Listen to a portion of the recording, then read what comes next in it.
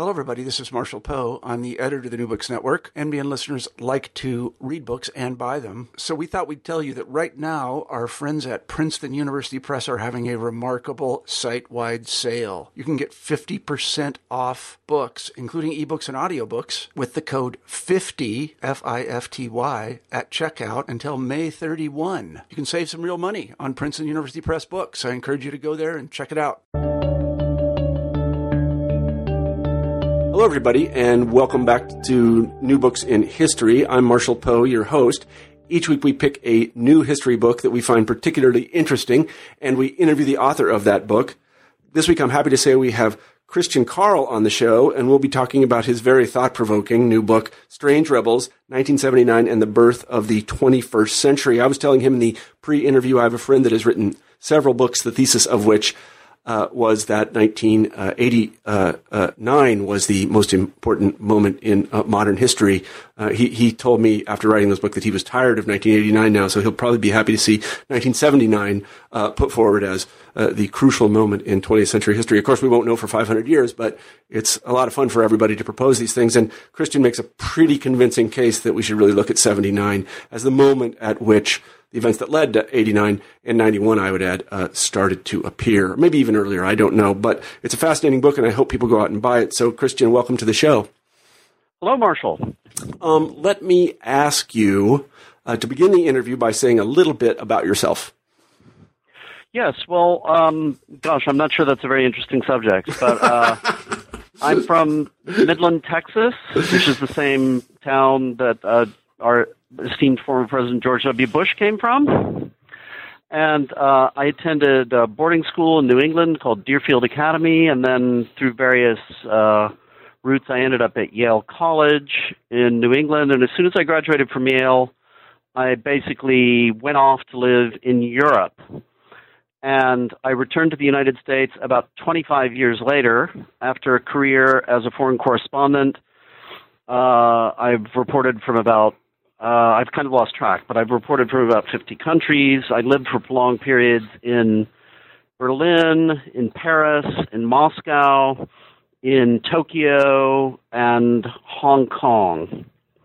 And I reported on the wars in Iraq and Afghanistan, mostly for Newsweek.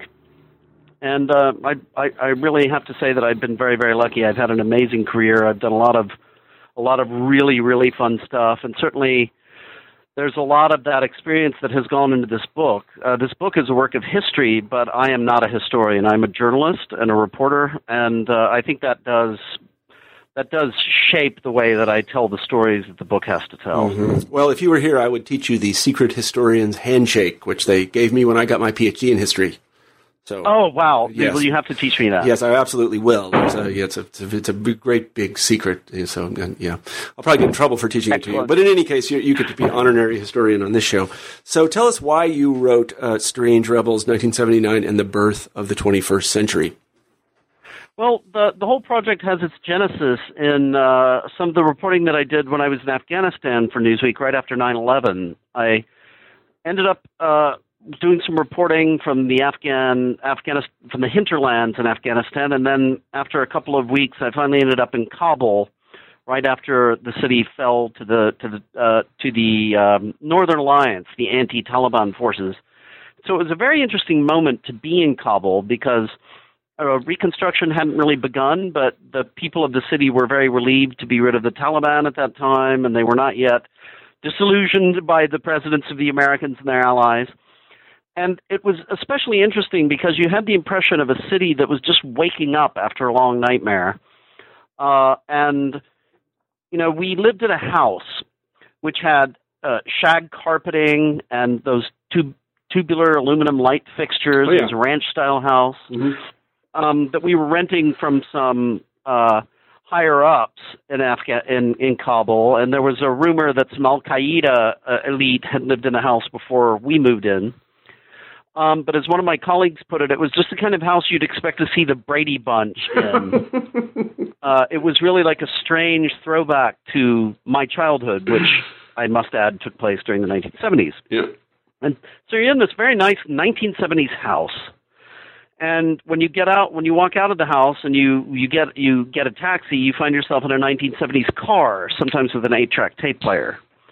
And you're driving around in a city filled with 1970s buildings, because that's when Kabul experienced a big building boom. Both the Russians and the Americans were trying to woo the Afghans, and so a lot of foreign money was pouring in. And all the ministry buildings were built at that time. And after a while, you find yourself saying, well, wait a minute, this is very interesting, but why so much progress in the 1970s, not much afterwards?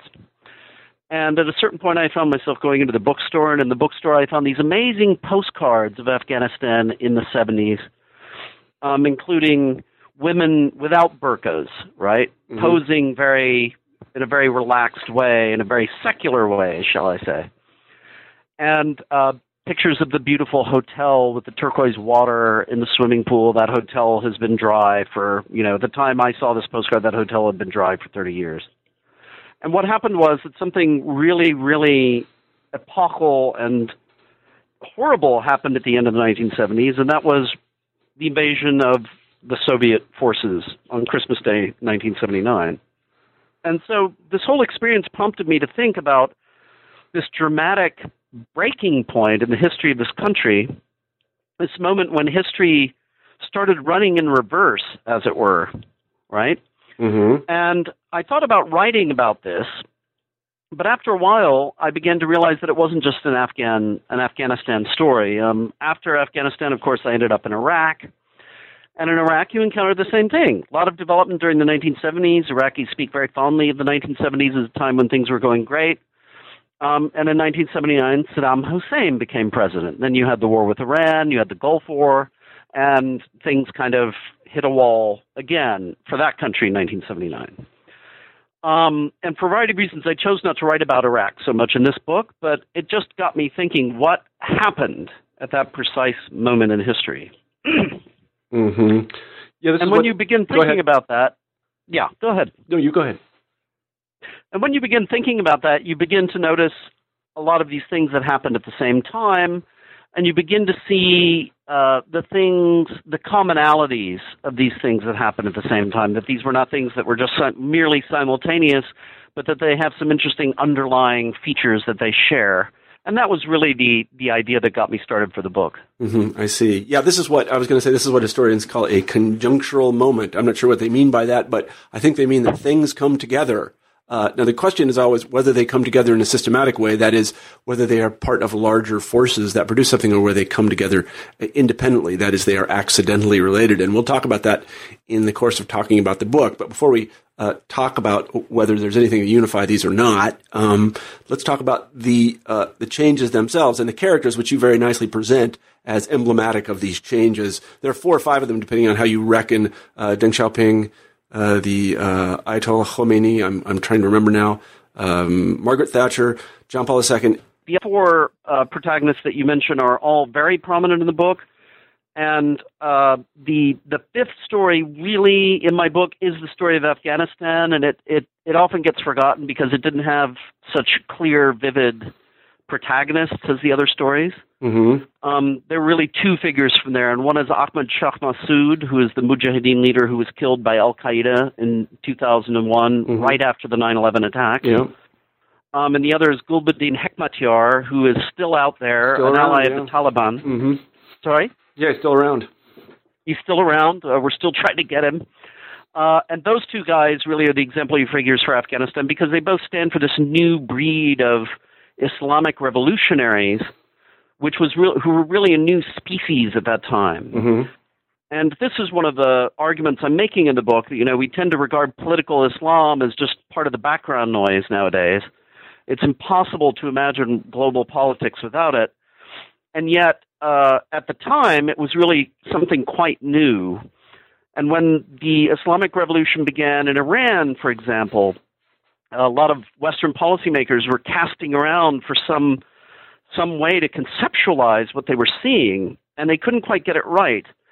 And, for example, I was quite struck by the fact that a lot of people at the time, groping around for comparisons, drew an analogy between Ayatollah Khomeini and Gandhi. They said, oh, he's a Gandhi-like figure. Mm-hmm. And that was because nobody else could think of a religious figure who was orchestrating an uprising against, authoritarian power or whatever. Mm-hmm. And I think that's a very good indicator of how dramatically things changed at that time. This whole notion of political Islam was really a newcomer on the political scene at the moment I'm describing. Mm-hmm. Well, let's talk just a little bit about the Ayatollah Khomeini. He was in Paris for a long time, and he was on the American payroll, if I recall, before the Mossadegh coup. So could you tell us a little bit about him? Well, Ayatollah Khomeini is really a fascinating character.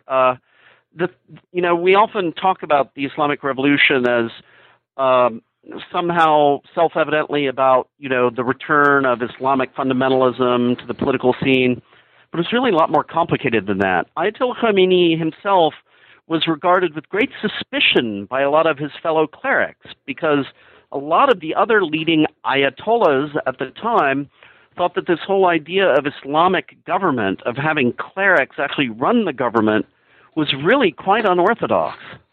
And this is a really important thing to remember, because as much of a traditionalist as he was, Ayatollah Khomeini was also an improviser. He was also a political inventor who fused a lot of different things into a new discourse in the way that really no other cleric of his time did. So, for example, he talked not only about, traditional Shiite customs and values, but he also talked a lot about colonialism and, American imperialism and hegemony. And these were all terms that he had borrowed very, very self-consciously from the left, because a lot of people who were also working for the fall of the Shah during the revolution were leftists.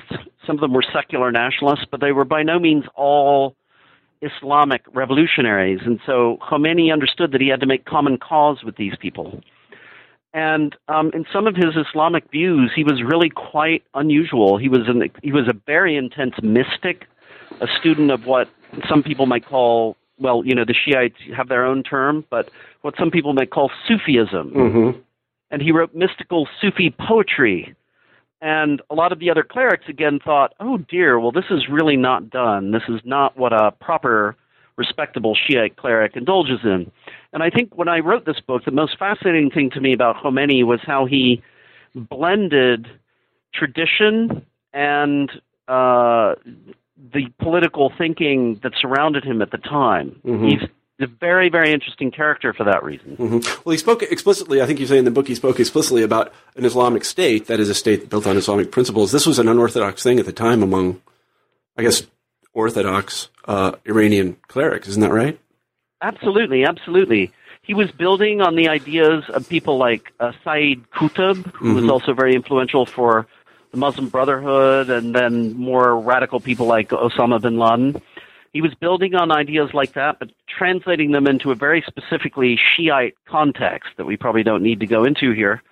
But again, he was the only Ayatollah to write something like that. He wrote he had a series of lectures, as you said, called Islamic Government, in which he outlined his proposals for theocratic rule. Mm-hmm. And again, many of the other clerics at the time strongly disagreed with his views. This was by no means a consensus view at the time. And it shows you what an astute political leader he was, that he ultimately brought everyone around and ended up on top. And he never succeeded in convincing everyone, but for the clerics that he couldn't convince, he had other measures like, jail or torture or even, hounding them to death. Mm-hmm. And this is a chapter of the Iranian Revolution that I think Westerners often fail to appreciate. Mm-hmm. And what is that chapter? Go ahead and talk about that a little bit. Well, just this whole issue that, as the revolution progressed, he very systematically did away with his secular, nationalist, and leftist opponents. And then once he felt strong enough, he really went to work undermining his own opponents within the clergy. Mm-hmm. So people like Ayatollah Shariat Madari, who was a very powerful cleric, who had his own political party and hundreds of thousands of supporters. And Khomeini had to move very, very skillfully and deftly to undermine Shariat Madari, and ultimately just drove him out of politics entirely. And there was another leading cleric, Ayatollah Taleghani, who was at first a supporter of the revolution and then became very disturbed by the human rights violations and abuses that he saw happening around him. And again, Khomeini was very effective in getting this man to, very, very powerful religious leader, and getting him to go quiet and ultimately just pushing him out of the political scene. Mm-hmm. Mm-hmm. And one of the most amazing stories is actually the story of Khomeini's own hand-picked successors, Ayatollah Montazeri. This is basically like, it's hard to think of a comparison, really. This was his hand-picked successor, his dearest student. And for much of the 1980s, Montazeri's picture was being displayed in Iran almost on a par with Khomeini's. And then gradually Montazeri himself began to criticize the government for these various human rights abuses that he was seeing. And Montazeri was stripped of the role of successor, and they picked somebody else in his place. And he was turned into a non-person. Mm-hmm. And again, this is a fascinating story because, we in the West, we tend to see Iran as this kind of monolithic state where, everybody is an Islamic conservative and everybody toes the line. Of course, in reality, it's anything but. And you can trace this all the way back to the revolution itself. Mm-hmm, mm-hmm. So let me ask this, and we'll ask this about each of these figures, these four figures. How did he come to hold these radical views? And why didn't he, in a sense, one of the frames in which you put the entire book is that it's a reaction against sort of it's a difficult term to use, progressive forces. And in this case, in the case of Iran, we have westernization under the Shah. So how did he come to oppose this? Again, this word progressive bothers the heck out of me because I never really know what it means, and it means different things in different contexts. So how did he come to oppose this progressive movement? Well, you're right. I'm uncomfortable with the word too. It's kind of the only word we've got. My argument in the book is that all of my protagonists are reacting against various socialist, communist ideas, right, which were very dominant for most of the 20th century. Yep. And Khomeini is reacting, as you said, to the Shah's modernization program, and he's also reacting to the leftists within Iran who were part of the opposition to the Shah. Because Iran, another thing that everyone always forgets, is that Iran had one of the most powerful communist parties in the non-communist world in the 1950s, the 1940s and 50s. And they exercised immense influence over, what people in the opposition were thinking about. And Khomeini was a member of a breed of clerics. There were some other clerics before him who felt that secularization and modernization was going too far, right? Mm-hmm. And in this respect, that was quite a common view among the Shia clergy. They really felt that under the Shah and under his father, who was also quite a relentless modernizer, that they had lost a lot of the social status that they'd enjoyed in earlier periods. And as pious Muslims, they were very disturbed by a lot of the outward manifestations of westernization, movie theaters where men and women were sitting together, alcohol, rather daring art for which the Shah's wife had a particular fondness. Mm-hmm. So all of these things, I think, conspired to create a kind of siege mentality among the Shia clergy and among Islamic traditionalists in general. But Khomeini was the one who really went the farthest in crafting a response. Many of the Ayatollahs before him got into trouble with the Shah in various ways, but none of them went as far as he did in proposing a solution. And I think that has a great deal to do with his specific personality. He was a very, very intense, fanatical person. In his personal life and his attitudes, he reminds me a great deal of Lenin, who, of whom they once said, he lived revolution 24. He lived, ate, slept, and spoke the revolution 24 hours a day. And I think with Khomeini, you have this very similar sort of quality of single-mindedness, which he applied to this counter-revolution. One historian called it revolutionary traditionalism, which I think is a great phrase. Mm-hmm. And so he borrowed a lot of tricks from his opponents. He was a good learner. But he put it all to the service of this great goal for which he worked very, very single-mindedly. Mm-hmm, mm-hmm. Well, let's turn to another cleric, if that's all right. Let's talk about John Paul II. And let's ask the same question. How did he come to be, in the frame of your book, he appears as an anti-communist. So how did he come to hold not only anti-communist views, but I guess pretty strident ones? Yeah, well, he was an anti-communist, very profoundly anti-communist, but what people tend to forget is that he also had very strong suspicions about Western capitalism as well. In a long tradition of Catholic thinkers who were not entirely comfortable with, the capitalist society. And I think this is all shaped very strongly by his own experiences. I think I mentioned at one point, he's probably, of all the figures that I describe in my book, I think he's probably the smartest. He was an immensely brilliant man. He obtained 2 doctorates. He spoke, nobody really knows how many languages. And he was very, very influenced by his readings. He was a very, very well-read intellectual. He read a lot of the Marxist classics. And I think what shaped him the most was this unique standing that he had as someone who personally lived under both Nazism and Stalinism. And so he was the first pope who was also a theorist of human rights.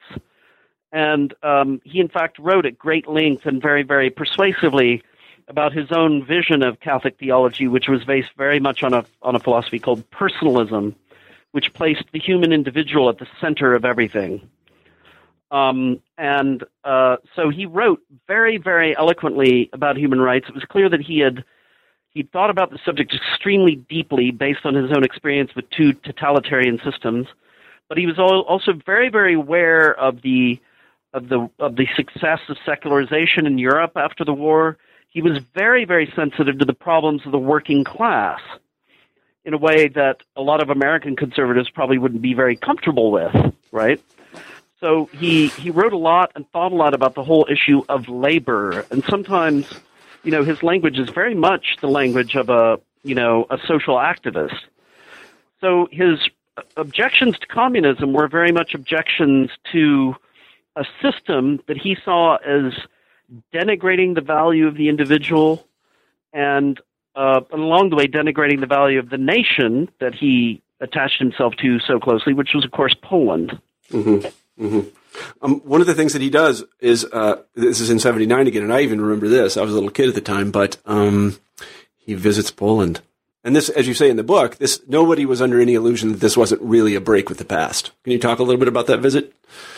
Yeah, it was huge, right? I'm sure you may well have been very impressed by this even when you were a kid, because it was such an enormous event, and everybody realized it was an enormous event at the time, because here you have this communist country well behind the Iron Curtain, where the Communist Party is running every aspect of life. There are no organizations outside the Communist Party except the Catholic Church, which the Communist Party had to allow with gritted teeth because it was such a central institution in Polish life. And so the spectacle of a Polish pope arriving in Poland to celebrate a pilgrimage in his own country was certainly a dramatic thing to see. Mm-hmm. And the people in the Kremlin, as we now know, were extremely worried about it, right? We have a lot of memos now from the archives where they're talking about this, and they attached great importance to this event. Now, we all understood that this was dramatic at the time, and it looked dramatic with all those millions of Poles taking to the streets to greet John Paul II. But what we didn't know at the time was how this became a kind of catalyst for a whole series of other developments. I talked about how John Paul II was very sensitive to labor issues, and one day that he spent during his pilgrimage in 1979 was devoted to working men and women, whom he welcomed to a big mass. And the communists were very sensitive to this because they felt he was honing in on their territory, right? And how right they were, because next year, the very next year, a year later, the first independent trade union called Solidarity was formed at the Lenin shipyard in Gdansk in Poland, and they very explicitly cited the Pope as their protector, their patron. And that labor movement spawned an entire sequence of other events that I think led directly to the collapse of communism in Eastern Europe in 1989. I tell you what, the thing I really remember about the Pope's visit, he actually makes a little tour of Poland, but he was on a world tour at the time, and he came to Iowa. And I was in Kansas at the time, and I had friends that went to see him in Iowa. Oh, fantastic! It was like, it was just that I couldn't resist saying that that was really what was meaningful to me, is that the Pope was coming to Iowa. I mean, Pope never came to Iowa. What was the story about that? So, but this really, but that's such a great example of what was unusual about this new Pope, right? He was a real globalist and a globalizer, and he took the church to places nobody had ever thought it would go. And this sort of represents a kind of seismic shift in Eastern European as communist politics when he shows up there, and then, as you say, events begin to unfold in Poland. Well, let's move across the border into the Soviet Union and talk a little bit about the Russian invasion of Afghanistan and the forces that rise up against that invasion. They're equally as important for, I think, destabilizing the Soviet Union. Can you talk a little bit about that? Absolutely. I agree. I think they were very important for destabilizing the Soviet Union. What happened was that in 1978, communists took power in Afghanistan. And of course, this was part of a longer story. I was mentioning that in the 70s, Afghanistan was a country that seemed to be developing quite rapidly. And it's worth remembering that in the 1970s, Islamic parties or Islamic politicians played almost no role in what was happening in Afghanistan. They had a secular, modernizing president who was the most important politician of the decade, Mohammed Daoud Khan, and then the communist parties, which were very, very powerful, very, very strong, and enjoyed the support of the Soviet Union. So in 1978, those parties overthrew Mohammed Daoud Khan, and seized power. And they started almost immediately with a very radical reform program that most Afghans didn't like because they saw it as deeply un-Islamic. And so a revolt broke out in the countryside almost immediately after the communists took power. And it continued for months and months and months, and ultimately led the Afghan Communist Party to turn in on itself with one communist politician actually performing a coup against the leader and installing himself in power. And when this happened, the Soviets, who had been watching all of this with great anxiety, finally said, "Oh, good Lord, we can't allow this to go on. We've got to do something." And it's important to remember, the revolution in Iran is happening next door. Neither the Russians nor the Americans understood where that was going at the time. Pakistan, on the other side of Afghanistan, was very much on the side of the United States. And then at the same time, in the course of the year 1979, as we'll discuss in a few moments, China had very decisively turned away toward the United States. The Chinese had formed a new alliance with the United States. So the Russians were feeling rather pressed and uncertain about their position in South Asia, and they were extremely anxious about the prospect of losing their only real satellite in that part of the world. And of course, they had a direct border. They bordered directly on Afghanistan. So they decided to intervene. But they were so nervous about it that they didn't even really, the Politburo, the leaders of the Soviet Union at that time, didn't even really take a proper decision. They drew up a memo that just said the situation in A without saying what they were talking about. And then they all kind of signed off on it very, very hurriedly and very grudgingly, which kind of shows you how reluctant they were to get involved in this mess. They knew it was a mess, but they couldn't help it. And, the rest is the story of the Soviet intervention that lasted until, for the next 10 years. And probably, I am of the school that believes that this was instrumental in hastening the demise of the Soviet Union. No, I mean, I think that's right. We know now from basically what Gorbachev and these other Politburo officials said, that they thought about Afghanistan a lot, and they saw that it was a sign of the weakness of the Soviet Union. They also saw increasing ethnic tension in that area, and they were worried about it and didn't know what to do about it. And so it presented something to them that was really surprising and they didn't have any solution for. In addition to the fact that it kind of, I think that this is, again, and I speak as somebody who's a Russian historian, I don't know a lot about the modern period, but we see something like civil society form in the Soviet Union against the war. And I'm particularly thinking about mothers groups, the mothers of Afghan Russian soldiers that had been killed in Afghanistan. They form groups, and they actually get a lot of public support. And the party has to recognize this as well. So, exactly. Yeah. And I think, for example, the impact of the way the war was reported in the Soviet media was also very important, because the government kept lying to its people, and the bodies of these boys kept coming home from Afghanistan, sometimes in sealed coffins because they'd been horribly mutilated or, damaged. And people knew this was happening, but the official media weren't talking about it. And I think that aside from that very important thing that you mentioned about the creation of civil society, I think the war in this way did a lot to undermine people's trust in the regime. Because it's one thing if, the government is going on and on about some enemies of the people who are kind of vaguely defined, and all you know is they're bad, and okay, great, we'll go ahead and persecute them, it's not my family. But then your son comes back in a zinc coffin, and they won't let you see his face before you bury him. Mm-hmm. And I think that becomes a very different thing when you don't even know why the kids are over there fighting this war. I think it played an enormous role in undermining public confidence in the official narrative. Yeah, I think that's exactly right. It did really. The Soviet Union lost a lot of legitimacy that it had gained basically in World War II and then in the 70s, in the moments at which, 60s and 70s, the moment at which the Soviet economy was actually growing, because it had not grown for a long time. It did not grow in the 80s, and really this sort of.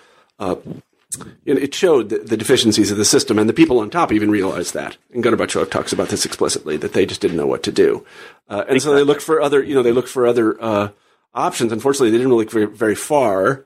I have a friend that likes to say that the Soviet Union was destroyed by idealism. That is, they didn't ever really depart from communist principles, even when the situation suggested that they should. Now let's turn to China, where in fact they did realize, or Deng Xiaoping did realize, that it might be time to roll back Stalinism in an effort to improve the lives of people. He's a very interesting character, Deng Xiaoping. And also, incidentally, you point out in the book that he, like Jean-Paul II, kind of begins his reign with a trip. Yeah, very nice. Very good comparison. Yeah. Well, that trip that he took to the United States was in January and February of 1979 was absolutely crucial, because it marked just how far China had decided to turn away from the communist past. The Sino-Soviet split started much earlier, in the early 60s, but Mao certainly was very cautious about turning China towards the United States, and then finally he did so in his famous meetings with Nixon in the early 70s. But it took until 1979 for the Chinese leadership to make a strategic decision to really embrace relations with the United States.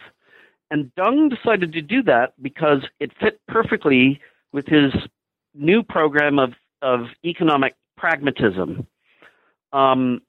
He became leader of China the end of 1978, and he immediately made it clear to the senior party people, to his colleagues, that from now on the emphasis was going to be on economic development rather than the crazy revolutionary ideas of Chairman Mao.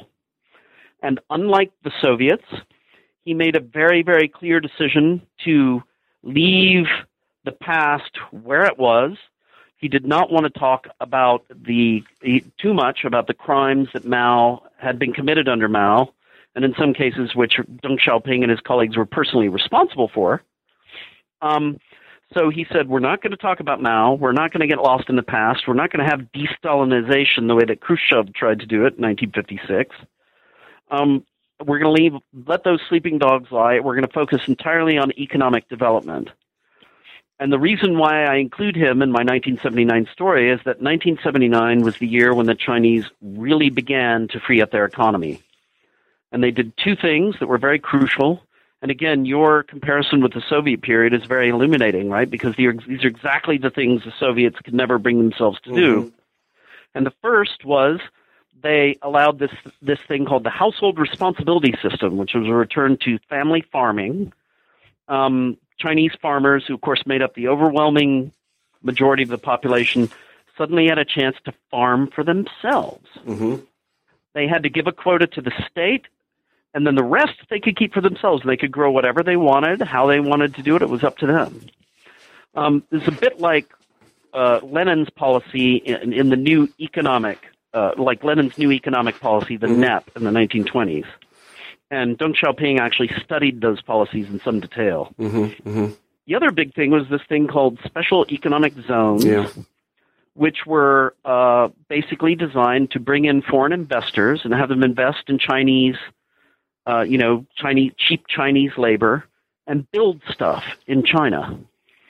And that was also an absolutely revolutionary development. That something like that never would have occurred to the Russians, I think. Yeah. But Deng had toured East Asia. He'd seen the Japanese. He'd seen Singapore. He knew that Taiwan and Hong Kong were both immensely successful, inhabited by Chinese people just like his own people. But they'd become successful by opening up and allowing outside investment and promoting open financial exchange with the rest of the world. Mm-hmm. So that's what he decided to do. And now, today, we see the results. Mm-hmm. I mean, I think you're right about the power of example, because the Russians had no such example. I mean, they could look across the frontier, I suppose, to places in Eastern Europe that were moderately more prosperous than the Soviet Union, at least on a per capita basis. But they couldn't look at anything like Taiwan, where people earned hundreds of times what the average Chinese person earned, and largely in a very small market, and largely because they had pursued foreign investment. I mean, he clearly saw that this is the way to go. Right? Exactly. Yeah, the money needed to go someplace. I mean, he knew something very elemental, that the money needed to go someplace, and so why not China? If you can't get a great return on Federal Reserve bonds, then you can send it to China and earn a lot more. I mean, he knew that. And I think that was a really remarkable thing. And this is something the Russians, at least in my estimation, just never understood. They never understood the value of direct foreign investment. But how did Deng Xiaoping convince his comrades that this was the best thing to do? Well, he convinced the more pragmatic ones, I think, through force of argument, and by saying, look, Mao said that we all had to be equal, but, what that amounted to was making all of us poor. Mm-hmm. He said, if we want a strong China, I think he appealed very strongly to the nationalist argument, right? He said, if we want a strong China, if we want a China that will be influential in the world, we need to develop China's economy. And his trips to the United States and to other Western countries drove home this point by showing just how far behind China had become in science and technology. Mm-hmm. So he most emphatically did not say, okay, now we're going to become a capitalist country. What he said was, we're going to modernize our socialist economy. We need to catch up to the rest of the world. And if some people get richer in the process, that's not a bad thing, mm-hmm. which of course was quite radical. Mm-hmm. His opponents were not always convinced. There were many, many Orthodox Maoist opponents who just didn't buy this argument. And for them, in those cases, he had to maneuver them out of power. He had to shunt them off into positions where they couldn't do much harm. And he was largely successful in that precisely because, most Chinese, we don't really have opinion polls, but it seems quite clear that most Chinese really were eager to improve their standard of living. And so they tended to undermine Maoist efforts to keep the old status quo in place, and they tended by their actions to support what Deng Xiaoping was promoting. Mm-hmm. I mean, and this is a great mystery from the kind of comparative perspective, and because the Russians certainly were apprised that the liberalization of their economy might have great benefits, but it's not clear. Well, it's certainly clear that the leadership never supported this. Even as Gorbachev was getting off the plane after he'd basically been kidnapped, he was still talking about socialism. He didn't realize what was going on, that he had basically been deposed. And it's not even clear to me that the masses of people would have accepted this the way the Chinese did. Something very peculiar about Russia there, I think. And I don't know. Again, I go back to my friend's statement that Russia was destroyed, or the Soviet Union was destroyed by idealism. There's really something to that, I think. I think there is. I think there is. I think a lot of it also had to do with the traumas of Khrushchev's approach to de-Stalinization.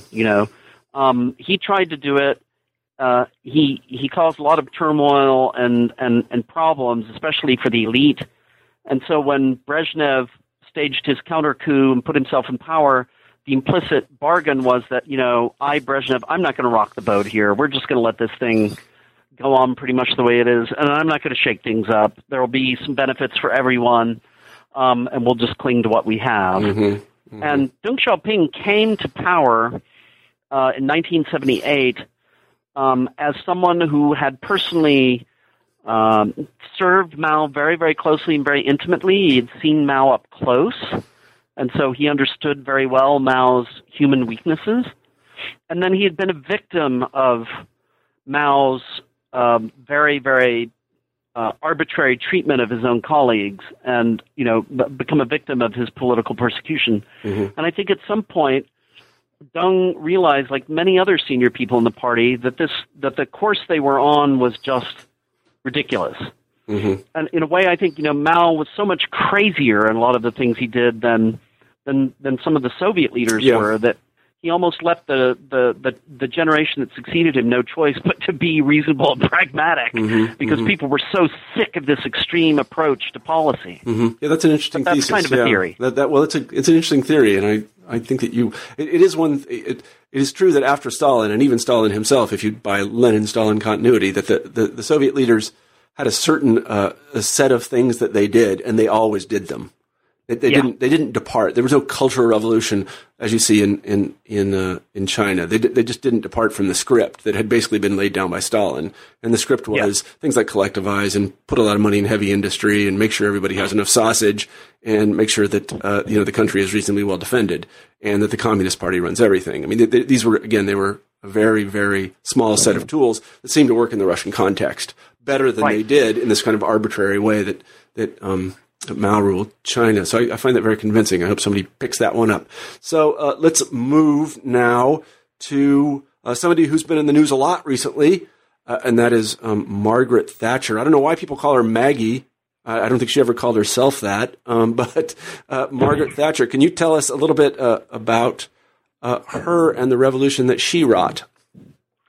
Sure, certainly. Well, I think she was called Maggie because that was originally a name that her opponents tried to apply to her. Mm-hmm. And it so often happened, then her supporters actually accepted it rather in a more affectionate sense, but she certainly never referred to herself that way. You're absolutely right. I think she was really a revolutionary figure. She saw herself as, long before Sarah Palin ever got the idea, she saw herself as a rebel and a maverick within her own government. And she talked a lot about how, in fact, once she even referred to herself as the head, what was it, of a rebel faction within an established government. Pretty astonishing stuff when you think about it. Yeah. And she's of course a hugely important figure because she entered office determined to do away with the ruling economic consensus, which had dominated British public life since 1945, when the Labour Party came in and built the modern welfare state. By the time Thatcher arrived, that welfare state was showing its age, and she determined to create a completely different kind of England, where trade unions did not rule the roost, where the government no longer controlled the commanding heights of the economy through public ownership, where there would be much more room for personal initiative and entrepreneurship.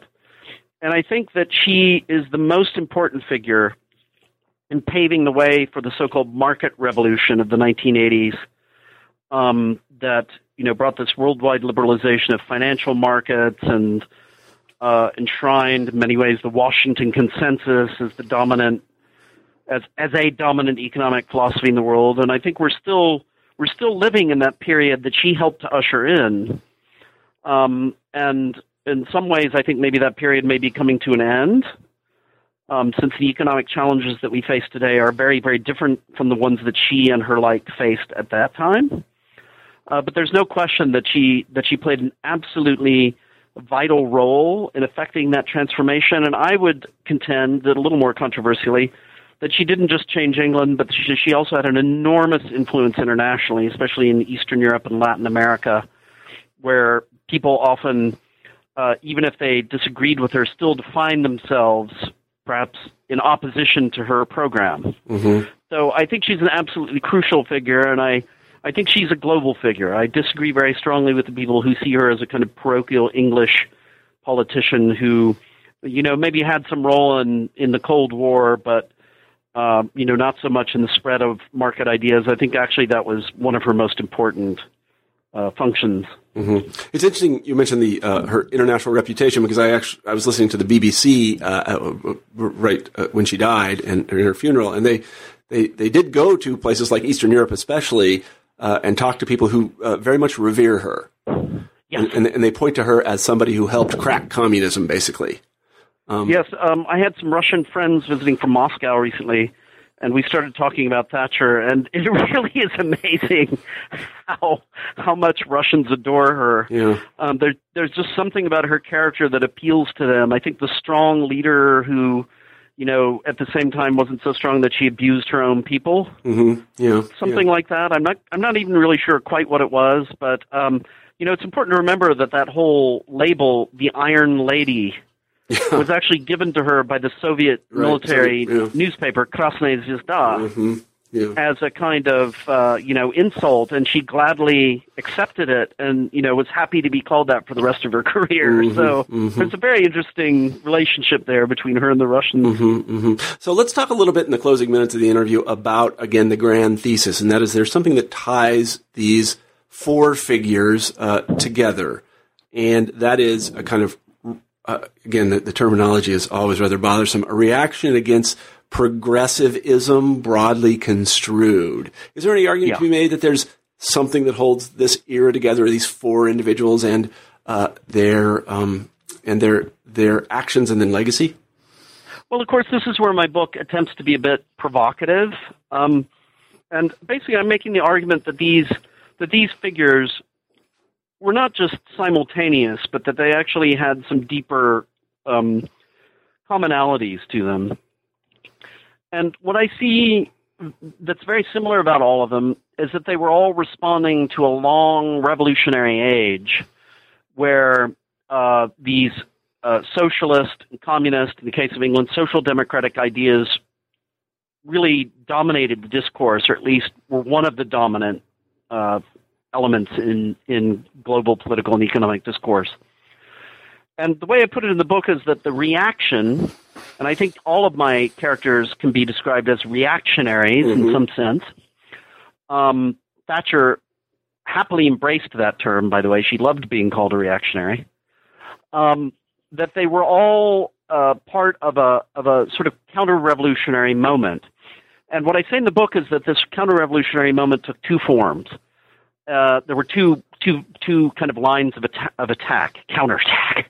One was markets, and one was religion. Yeah, that's right. And what's important to keep in mind is that I'm not saying they're all the same, right? I'm not saying that Ayatollah Khomeini and Margaret Thatcher were the identical thing, but I think it is striking how the thing they were reacting to was very similar, right? The Shah's modernization program, which was an attempt to forestall a communist revolution by borrowing a lot of communist ideas, was about public ownership and about government control of certain commanding heights of the economy. And even when it allowed for markets, it was very interventionist and very, planning oriented. And it gave a lot of lip service to kind of left-wing ideas. Part of the Shah's program was also about, women's rights and the literacy core that was going to teach everyone to read and write in a very top-down sort of way. And I was just kind of fascinated by the fact that all of my heroes in this period are responding to similar challenges. They're responding to secular, modernizing, top-down, state-oriented models of development. And the market counter-revolutionaries are saying, well, this is ridiculous. This is not the way to run an economy. And Margaret Thatcher and Deng Xiaoping, although completely different figures, in private are saying strikingly similar things to the people in their immediate entourages. You know, Deng Xiaoping is saying, well, you know what? We need to pay a better wage for better performance. We need pay differentials. We need to reward innovation. Some people are going to get richer than others. There's going to be internal competition between different regions of China, and that's a good thing, right? Mm-hmm. And it's quite striking to some of Thatcher's corresponding rhetoric about promoting entrepreneurship. Now, John Paul II, as I said, was a great advocate of human rights. Ayatollah Khomeini definitely was not. He was much more concerned about the dominance of Quranic law and the clergy. And yet both of these men, that important distinction made, both of these men, had some striking similarities. Both were mystics within their own religious traditions. Both had were very concerned to counter the rising tide of secularization. Both wanted to enforce a certain degree of doctrinal conservatism, even as they advanced some very unorthodox ideas. And so I was very struck by that parallel as well. And of course, Ayatollah Khomeini and the Mujahideen in Afghanistan have a lot of things in common. We don't really even have to prove that. Their programs were really quite strikingly similar. Mm-hmm. They had read a lot of the same people and were operating according to the same texts. And those two currents of thought influenced each other very, very strongly. So I'm not saying that they're all the same, but I'm just trying to draw attention, perhaps in a somewhat crude way. I don't know. We'll see what all of you readers think. To the point that all of these heroes are, in their own ways, reacting to a similar moment and advancing programs that have some very interesting parallels and similarities. Mm-hmm. So, Margaret Thatcher is not Ayatollah Khomeini. Yeah, no. But they are reactionaries. Mm-hmm. Yeah. And what does that mean? Yeah. I quite agree with everything you said. Let me ask you this more controversially. I think, as a historian, when I look at these four figures, as you put them together, and I had never put them together, so kudos to you, what I see is the death of what is really a Marxist project and the accommodation of reality by political leaders. Because the fact of the matter was, collectivism did not produce the most productive economies. And you just mentioned secularism, the rising tide of secularism. Well, it was pretty clear by 1979 that it wasn't rising very fast, and that people needed religion and wanted it, and that both markets and religions were what we would call, but I think leftists probably wouldn't, very modern. They were modernity. Yes. Yeah, this is what it looks like. And so the scales fall from their eyes, and they're like, this is what modernity is. It's religious people who are entrepreneurs. And all of that really brings all four of them together, is that they realize this. Like, this is the way things actually work, as opposed to the way we want them to work. Fascinating. Yeah. And really, this program starts with Marx, and it's carried forward by a lot of people who, again, I'm not judging them or anything. It was a fine idea. But this idea that we'd all be atheists and live in a commune, that's just not the way that it turned out. The modern world was full of people that believed in God and wanted to start businesses. That's what it was. Put. Yeah, right. And I can't, that's what the world was. They were just saying, this is the way things are. I mean, I don't know about illusion or anything like that, but this is the way things are. And it was really quite remarkable to see it in 1979. And I thank you very much for pointing it out, because I'd never put these four people together. And I wanted to put five of them together with Reagan, but you throw him out. So, that's another book. Yeah. Okay. That's another book. That's fine. Well, I have to tell you, we've taken up a lot of your time, Christian, and I want to have a chance to ask our traditional final question on new books in history, and that is, what are you working on now? Well, I'm not working on a book right now, perhaps because my life has gotten a little crazy. I've been doing a lot of reporting for the New York Review of Books, which is a publication I contribute to from time to time, about the Boston Marathon bombers, oddly enough. So my time lately has been completely consumed with reporting about that. Mm-hmm. And it's a fascinating story, and I've been able to use my own experience as a former Moscow correspondent in reporting this story, mm-hmm. which has given me a very, very interesting lens for looking at it. Mm-hmm. And I doubt very much that my next book will be about this story, because it just doesn't seem like enough of a story to justify a book. Mm-hmm. from what I've learned so far. But it's certainly been an extremely exciting chapter in my life as a reporter. Mm-hmm. Mm-hmm. But as far as the next book goes, I'm tossing around some ideas, but I'm not quite sure what I want to do yet. I'd love to have your audience suggest some things. Well, I hope they do, and I'm sure that they'll really enjoy this interview. You're very eloquent, and the book is terrific, and I really hope that people go out and buy it. And whatever you produce next, I can guarantee I'll probably read it, and I hope that they will too. Today we've been talking with Christian Caryl, who's the author of Strange Reptiles, 1979, and The Birth of the 21st Century. I'm Marshall Poe, the host of New Books in History, and I want to thank everyone for tuning into this podcast, but I especially want to thank Christian for being on the show today. Thank you, Christian. Well, thank you, Marshall. I really couldn't be happier. Okay, thanks a lot. Bye-bye.